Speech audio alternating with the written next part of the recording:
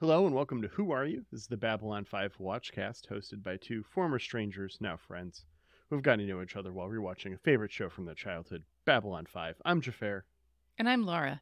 and we're going to talk about some alignments today. Yeah. So, we've done alignments before. We did some of the ambassadors, Mm-hmm. we've done some of the command staff.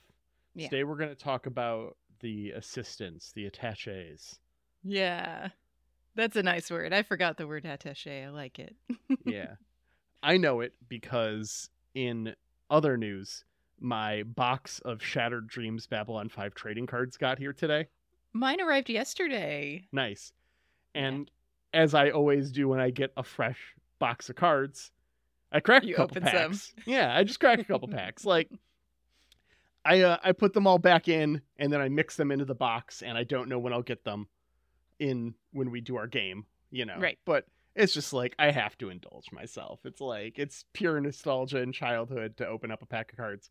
And I got a attaché Ooh. to a card for one. So For one of these that we're going to talk about today, or just well general? actually no. Interesting. Because we already talked about Ivanova when we did the command staff, but she is Oh. technically the assistant ambassador for humanity and the attaché. Oh. I She does didn't fill think in about for that. Sheridan and Sinclair occasionally. Yeah, you're right. And so in her role in the game, she has a card where that's the thing that she's doing. Okay, neat. Yeah. So shout out Ivanova. We covered her back in our season 3, episode 16, when we did this segment the first time. Yeah. But she is technically belongs on this list. But why don't we start with probably the easiest one out of all of the characters we're going to talk about all together. Okay. Lanier. Yeah. Is Linear there- is lawful good, right? Is there anyone more lawful good than Lanier? Yeah. I mean, he's Minbari. I think pretty much all of the Minbari, at least religious caste, right, is lawful good. He's a monk Minbari. Like, he is Yeah. the most lawful good of lawful good. That's how he lives his life. If he were a character in a D&D party, he would be a cleric, and other players would think he was lawful annoying. I like that. Yeah, definitely. And then let's go to one of the hardest picks for me. Straight Okay. off that, Veer. Okay. Yeah. I struggled with this. Okay. Tell me your thought process. I ended up settling on neutral good. He's Okay. definitely not chaotic. He's bumbling. But he Mhm. isn't chaotic by nature. He's chaotic by accident. Like, Yeah. you are not... Okay. If you trip, fall, and set off a Rube Goldberg machine of political nonsense, as Veers want to do multiple times, this was not machination. This Yeah. was pure happenstance. And that, I think, does not make for a chaotic person, even though chaos follows him around. Okay. I almost leaned a little more chaotic with Veer, and Yeah. here's my thought. Okay. Because the whole Abrahamo Lincoln thing, Mm-hmm. that was deliberately defying what the Centauri wanted, right? What the Centauri Yes. Society was doing, which by their standards would be a little bit chaotic. I would agree, but I also think the way that he was going about it was Mhm. within their law structure. That's true. And so that's why I kind of lean towards neutral with Veer. Yeah. Because he's not afraid to break the law, but he Right. also isn't like completely disregarding them. Yeah. He's not just like taking over a pirate ship and freeing Narns. He's going within the Yeah. societal structure Faking and their smuggling deaths them and out. having them be slaves to this person who doesn't exist so that they get transferred off world and then they can be free. Yeah. Yeah. Okay. I agree that I love the idea of him being an agent of chaos in the bumbling sort of sense. Totally accidentally. That is Yeah. 100% Veer. Yeah. I struggled with good for him as well. Just because, I mean, he tries very hard to be good. He And he tries. has a very good heart, yes. Yes. But he is still, like, not entirely guilt-free when it comes to the genocide of Narn, you know? Yeah. So there's how guilty he is and how guilty he feels about it, I guess, is more important there. Yeah. And he does do everything he can to make it right. Mm-hmm. And so that's why I will give him the benefit of good. Yeah, I can't argue neutral or evil for Veer for me. Like he's good. I have he's a no good, law good to boy. judge his crimes, so Yeah, no, I see the struggle with Veer for you. I think the one that was hardest for me to think about was Lita, and that's Okay. just because we haven't seen that much of her yet. To me, yes. I wrote neutral good question mark. Uh-huh. She doesn't seem to be particularly lawful or chaotic at this point. I think that changes in season 5. And I haven't seen enough of season 5 to really have a grasp on that. So, yeah. I think our leader right now is very go with the flow. People need me. I'm doing the thing. And I haven't had time to think about why I'm doing the thing. Mm-hmm. And also just like how much she was changed and manipulated by the Vorlons. I don't think she's kind of figured out who she is as a person yet. Yeah. After all of that and after all of that has changed her. So it's hard to definitively say an alignment for her because I don't really think she has one at this point. I think she's still figuring out who she is. But she wants to be good. She does want to be a good person. She does care about that. She does care about helping people. Yeah, and I would say that I'd have to go with either neutral good or true neutral on her. Mm-hmm. Just because, I haven't seen that much. You're right. She does want to be good. Like, we saw that part, at least in this Shadow War end here that we saw, you know? Yeah. That, especially when she wanted to get rid of the Vorlon ambassador who she works for. And obviously she has very sympathetic feelings to the Vorlons because she came back there with like that whole religious experience feeling when she came back to Babylon 5, you know? But she could see that what was happening was wrong and she wanted to do the good thing. So I don't know, that she just seems definitely in the neutral territory to me because she can flex away from the rules and she clearly wants to be good, but we don't know enough about it yet. We don't know enough about her and her whole deal. For sure. And then our final assistant / attaché we have to talk about is Natoth, who did not get a ton of screen time, but I will firmly place as true neutral. Okay. I think she cares about helping Jakar. She cares about freeing Narn. Yeah. And she doesn't really give a shit about how she does those things. Yeah. Yeah. I'm with you on that, especially that, you know, she respects the rules of Babylon 5, but then, you know, when we see that the episode where someone comes on board, that she has that life, I don't want to say life debt, but like, yeah, you know what I mean? There's the blood oath, I think they call blood it. oath. I think life debt is Wookiees. That's right. That's why I didn't want to say it. She has that like blood oath to like avenge her father or something. Yeah. And the rules of Babylon 5 go out the window for her. Like she's got to take care of this other thing. Yeah. Yeah. She's operating from a place of convenience within those rules for sure. Yeah. So I would agree with you on that. Although justice for Natoth, I wish that we had more time with her too, because when you only have that handful of episodes where she's even there, and then one where she's central to the plot or important to the plot, like that's really hard to judge. Well, she's like Jakar's like fourth attaché too. He runs through a handful in the first couple episodes. Yeah. So that doesn't help her chances of being on screen at all. Right. All right. Well, that's our trip through the alignments of the assistants and attachés. We've got season 4, episode 8, The Illusion of Truth. Yeah. Fuck this episode. So if and now for a word was kind of like a nice little spoof on the Datelines and the 2020s. Yeah. and the front lines of the 90s, whatever, I'm just 60 Minutes, whatever, from those news shows. This one is the Fox News, right? 100%. Actually, in my notes, significantly later, I remark how astounding it is that our narrator, Dan, something with an R. I don't know. Dan Randall, how much he has the same cadence as Tucker Carlson. I was going to say, we should just call him Tucker for this episode. I do a handful of times in my notes, but we have to get there. Because this episode doesn't start like that. This episode very much is not meant to feel like this is what's going to happen until it happens. It's designed that way. It's a normal episode. It's a normal episode for 20 minutes, and then the back 20 minutes is just this ISN special. Yeah. Okay. And it's really meant to lull you in to a false sense of security.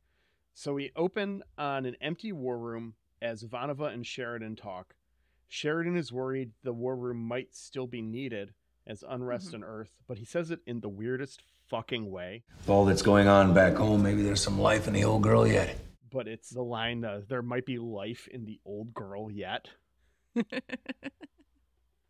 You're talking about war, Sheridan. Come on. Yeah. It might be life in the old girl yet. Talking about the war room. Yeah. That's so fucking weird. I guess it's that sort of sailors referring to their ships as women or whatever, but yeah. It's fucked. It is weird. This is so fucked. It's such a weird way to be like, oh, well, maybe we'll end up in another war really soon. Yeah. Ugh. He's also worrying about his dad a little bit in this scene. He is concerned about his parents, yes. After which Ivanova remarks that Zach is running a pretty tight ship because it's been a whole week since they've had an incident. And it must be a Wednesday. Yeah. Although I checked on Lurker's Guide and it had the date on this one airing on a Monday, but everywhere else said Wednesday, so I don't know. Well, we can see in this next scene that Zach definitely learned well from Garibaldi. Yeah. Yeah, he's like handling an incident at Space Customs where they're refusing to let him check the grates. What's in the box? Zach forces the issue and finds recording equipment. Surprise, you're on the evening news. And we get Zach doing what I can only describe as his best Homer Simpson to theme.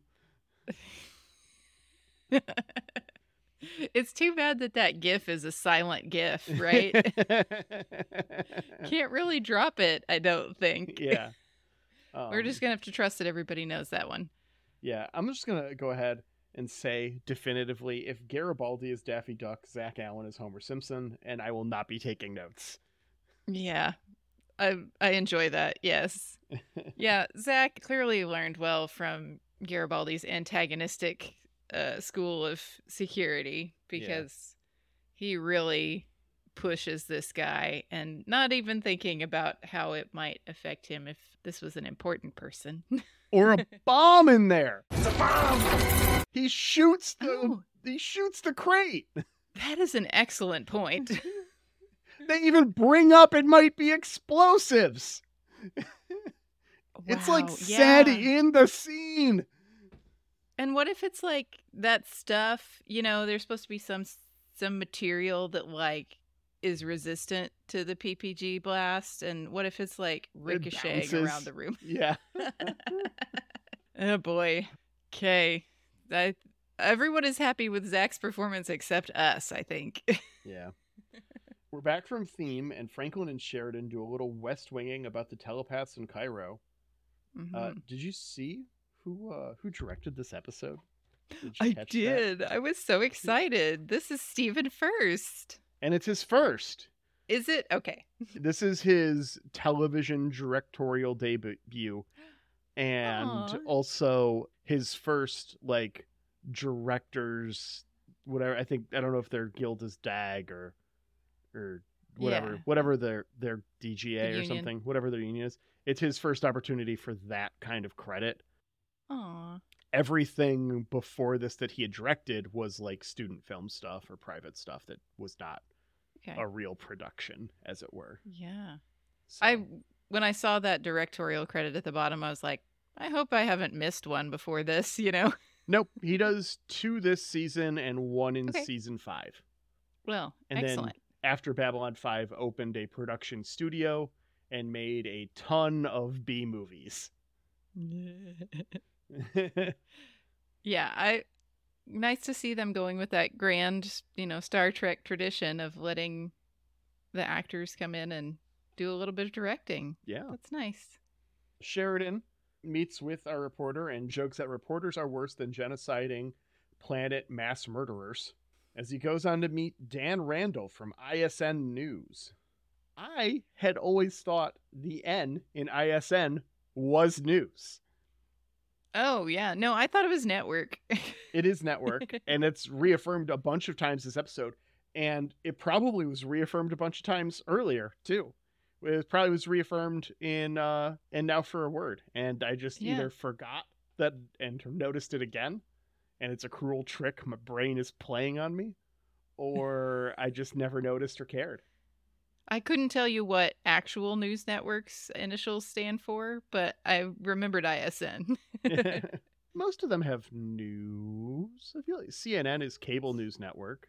Yeah, that seems right. I don't know. Anyways, yeah. Do you think that Dan Randall's name was specifically picked to invoke Dan Rather? Oh, now that you say it, maybe. Like, this is well know. before CBS pushed him in front of the bus for that thing. That was when George Bush was president in like 2005 or 6. I'd have to Google it. Yeah. This was still like the height of popularity. He was still the dude who was the face of the news for many people. Surely It's too close to be a coincidence, and I think that's supposed to, that plus his speech here about, sticking around to get a nugget of the truth through to the people. I mean, we've seen this show, so we know how this episode goes. Yeah. I remembered very vividly how this episode goes before when I started it up. But I think it's part of the trap for the first-time viewer if you're in that 1996 mindset. Yeah, we trust this guy because he sounds kind of like our guy. Yeah. Yeah. One of those little minor implicit bias things to lull you into a false sense of security that might be lost on an international audience who don't know who Dan Rather is, or for anyone who is younger than us. Really, I'd say any younger than us probably might not.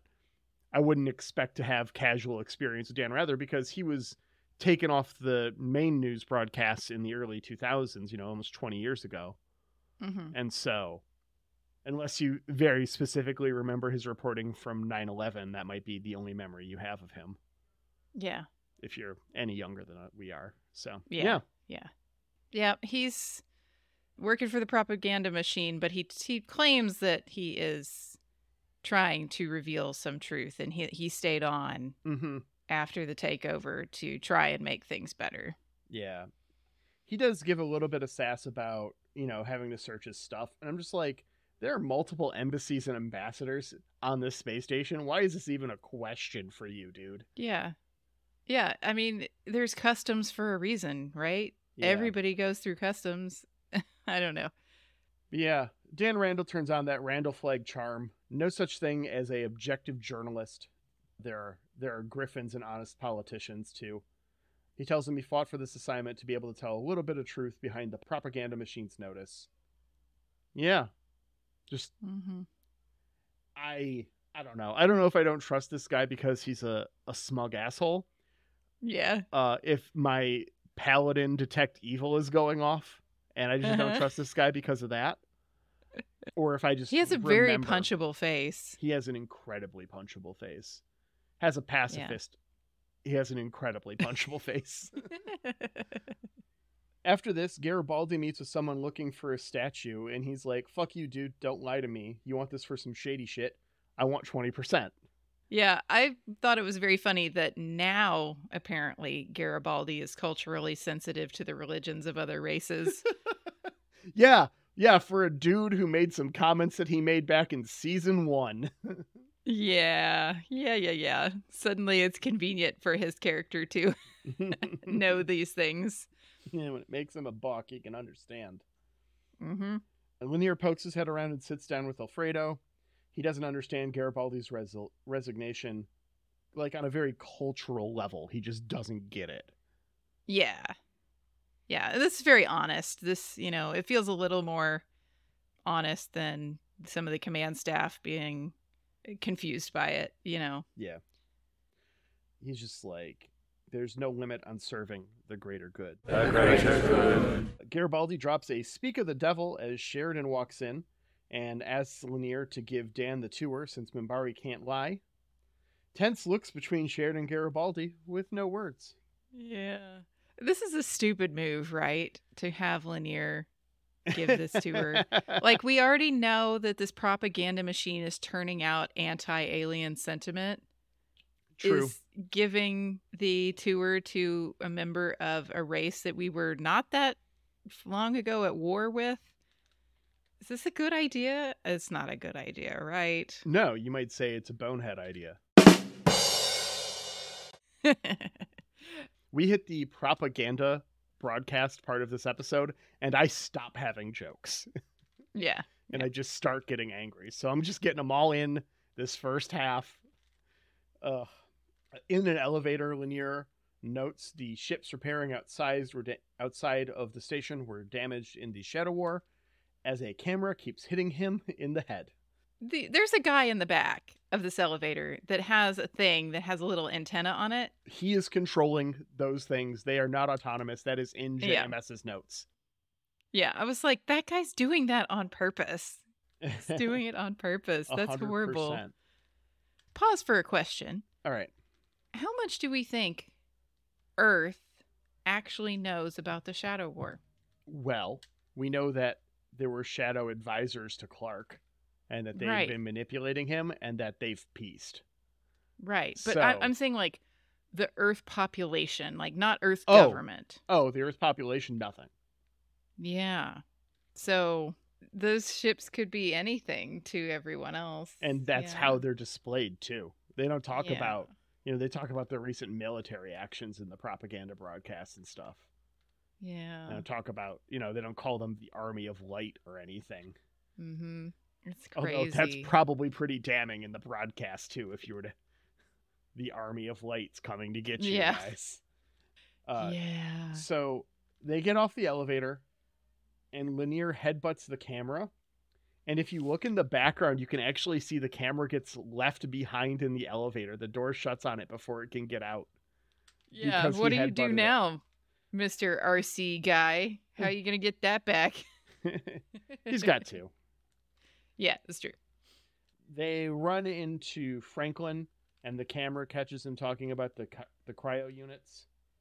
The camera then catches Lando and Sheridan in a playful argument. And then we're over to Sheridan and Delenn getting interviewed. This is bad. This is bad, right? This is so... Sheridan confirms a desire to return to Earth. They just need to bring back democracy and get rid of their dictator. Dan digs into the relationship. And he's all like, so this whole enemy to lovers trope. And Delenn is just like, the heart wants what the heart wants. And then they go on to say some shit that surely won't be taken out of context. Right. Why? It's just, even if you trust this dude, why would you say those things? Just from the second the scene opens up and you see the two of them with the reporter, it's like, no, don't do that. Don't do just this. like you shouldn't have given the tour to the Minbari. You should not have done this interview together. For sure. There's no world. Even if things were not as, aggressive with Earth as they are starting to become, you shouldn't do this together. I can't help but wonder if this visit is why Garibaldi was activated. Because we know this visit is coming? Yeah. Like Bester had a heads up on it? Or yeah. like, I mean, obviously there's the other stuff that's happened that would make sense for Garibaldi to be activated to kind of get him out of the picture when Bester comes on board, and that is convenient. But, like, does this happen if Garibaldi is chief of security? Like, does Garibaldi let these guys pass the airlock?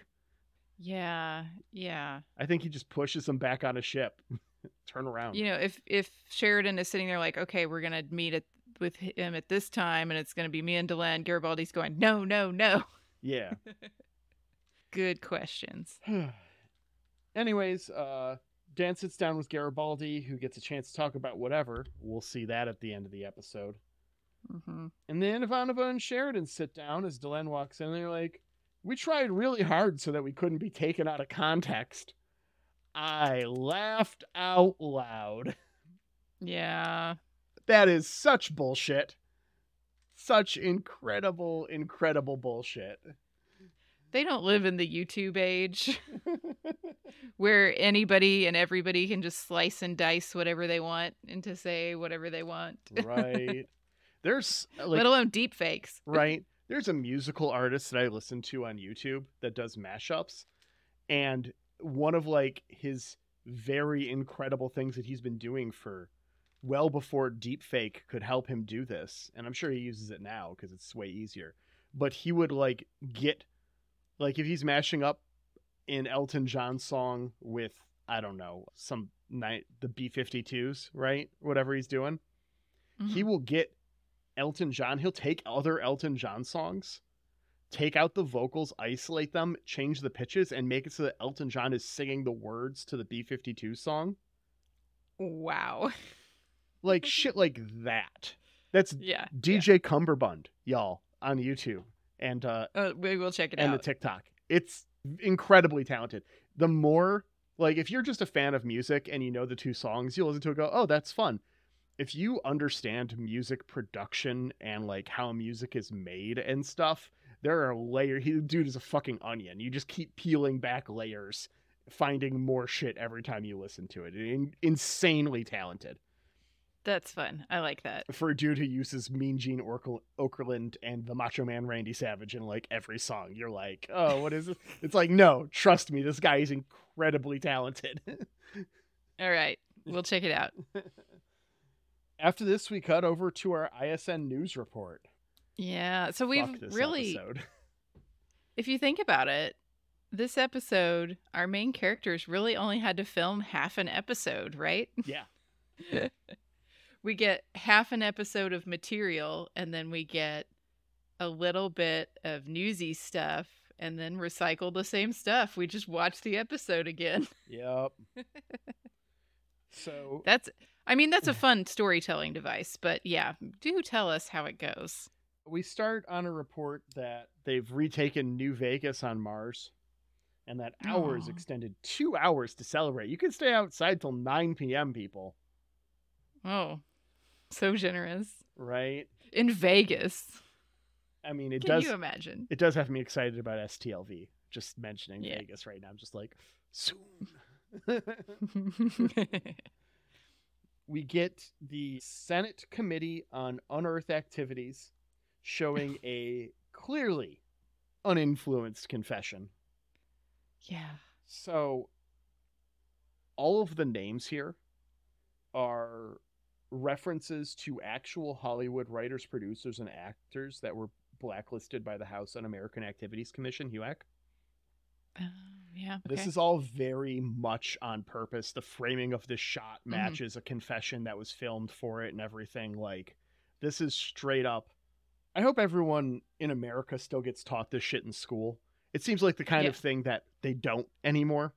And that's fucking tragic. I don't think it was in my school books. I think I just had a history teacher who was all like, you need to learn this shit, and that it's ridiculous that it's not in the history books, so we're talking about it. Yeah, I think it was mentioned in our history classes some. Certainly we never saw the videos like you discussed. And I will actually want to say the place that we talked about it most was in English class. Really? When we did the Crucible. Yeah. Yeah, the unit on the Crucible was, that was written as kind of a reaction to that, talking about the witch hunts. Well, it's an allegory for the other witch hunts that were happening. Yeah. But we certainly never watched Confessions. If you're unfamiliar with HUAC, you might also know this under its other names as a portion of American history, which is McCarthyism or the Red Scare. Right.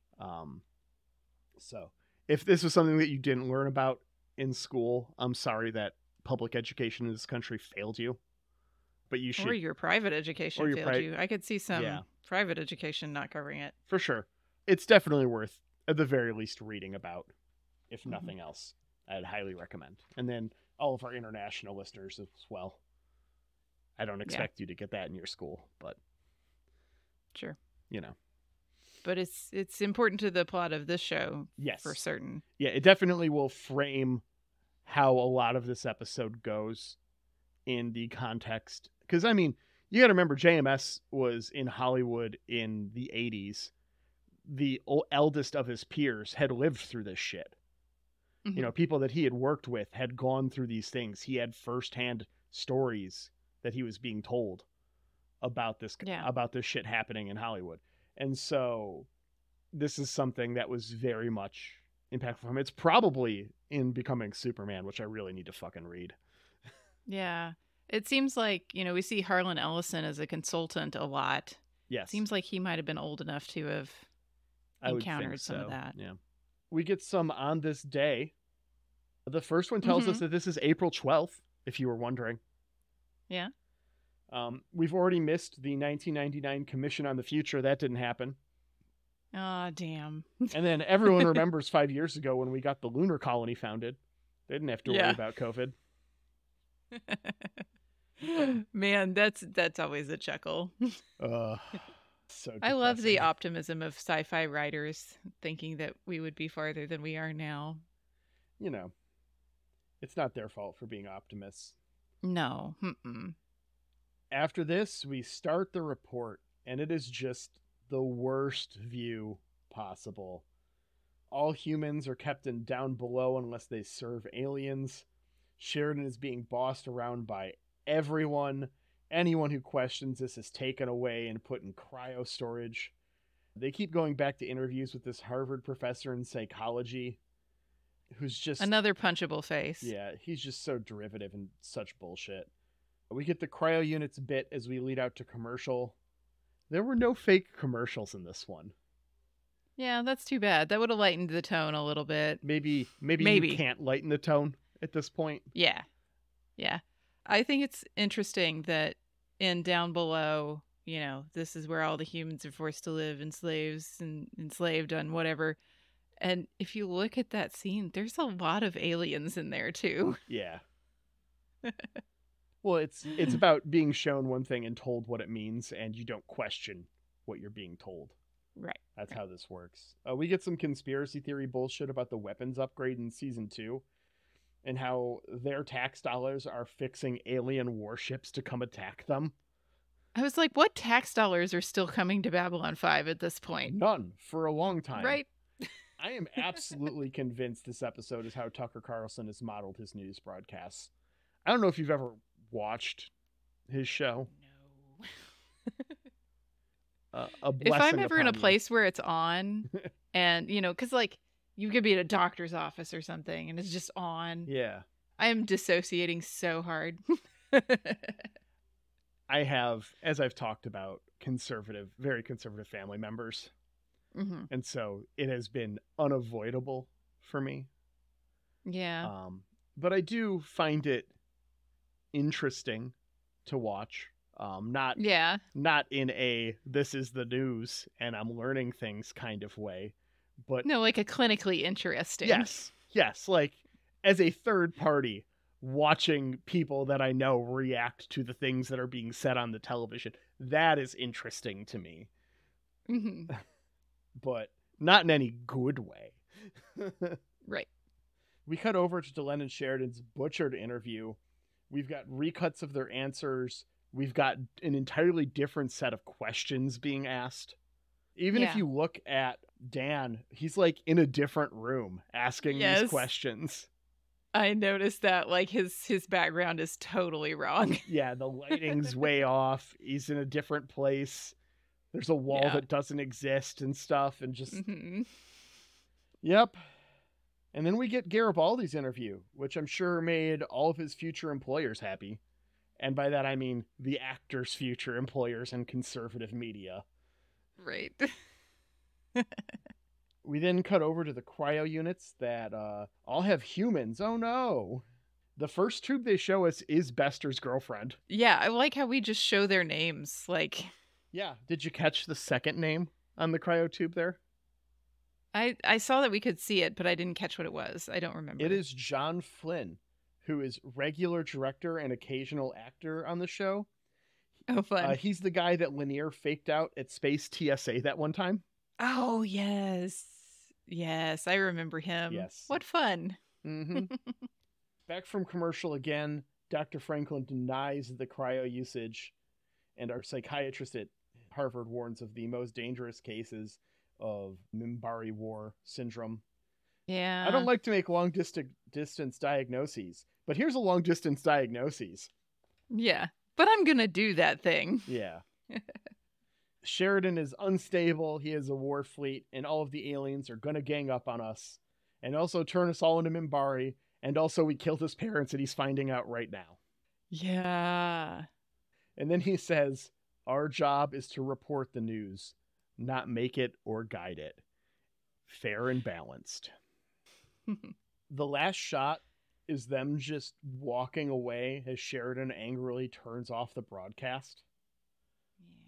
Yeah. We made it. We made it. We ran through 20 minutes at the end of this episode, but we made it. To be fair, a lot of it is recycled footage. We just needed to update how it was interpreted in the show. Yeah, very much so. All right, Laura, I gotta ask, because we decided we were gonna do this every time. On a scale of Babylon 1 to 5, how do you feel about this episode? I'm trying to remember if I have given out a fuck this episode yet. Have I? I don't believe so.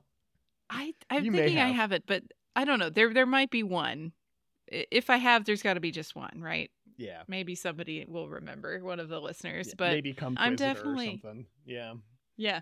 I'm definitely giving this one the fuck this episode. I have to give it a 5 out of 5, but also fuck this episode. Yeah. Yeah. And I'm giving it the fuck this episode for the same reason. Like, It's very effective at what it does. Actually, when I was looking at the title and we were getting ready to watch it, I told Aaron, I was like, I'm pretty sure I hate this episode. Yeah. Pretty sure I don't like it. This episode, at least for a while, was used in some film school programs. Yeah? Yeah. Like, this episode is a beautiful example of what someone with poor intent can do with video footage. It's only gotten worse. And it's only going to get worse as a society. Like, as deepfake gets stronger and better. Mm-hmm. There's actually was a episode of Orville season 3 where that was a plot point where deepfake in a political campaign is just like part of the culture, where it's just like you regularly see like footage of your presidential candidates like killing babies and stuff that they put out there. Like, yeah, just terrible shit, just outright lying. Did you see any deepfakes in this last like election cycle? Did any come across your?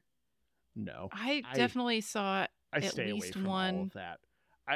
Well, I've got my we all have those conservative family members, right? I had some in my social media that I happened to see sharing a deep fake or two, and I was just, my mind was just blown because I could still tell, I mean, yeah, obviously, like I'm sitting here going, no, this person did not do that. Like, that would be real news, and yeah. But you can also find out see about there's it on little Facebook, yeah, but there's still little tells that there's like something wrong with the video, but some people really don't see it, or they're willfully blind to it because of how they want to feel. Oh yeah, I mean, I've heard ridiculous fucking news stories that it's just like, did you do any research? Did you look at anything? But after 2 years of Trump as president, I severely cut down on all of my news sources for my mental health, which is totally coming from a place of privilege, for sure. The fact that I could afford to do that. And it's not like I ignore the news or I am apolitical. I don't think anyone who's listened to more than one episode of this podcast would attempt to describe me as apolitical. I am incredibly political, but I don't do that on Facebook. My Facebook is like travel photos and happy birthdays. That's what Facebook is to me. Outside of a chat client, which is its main function.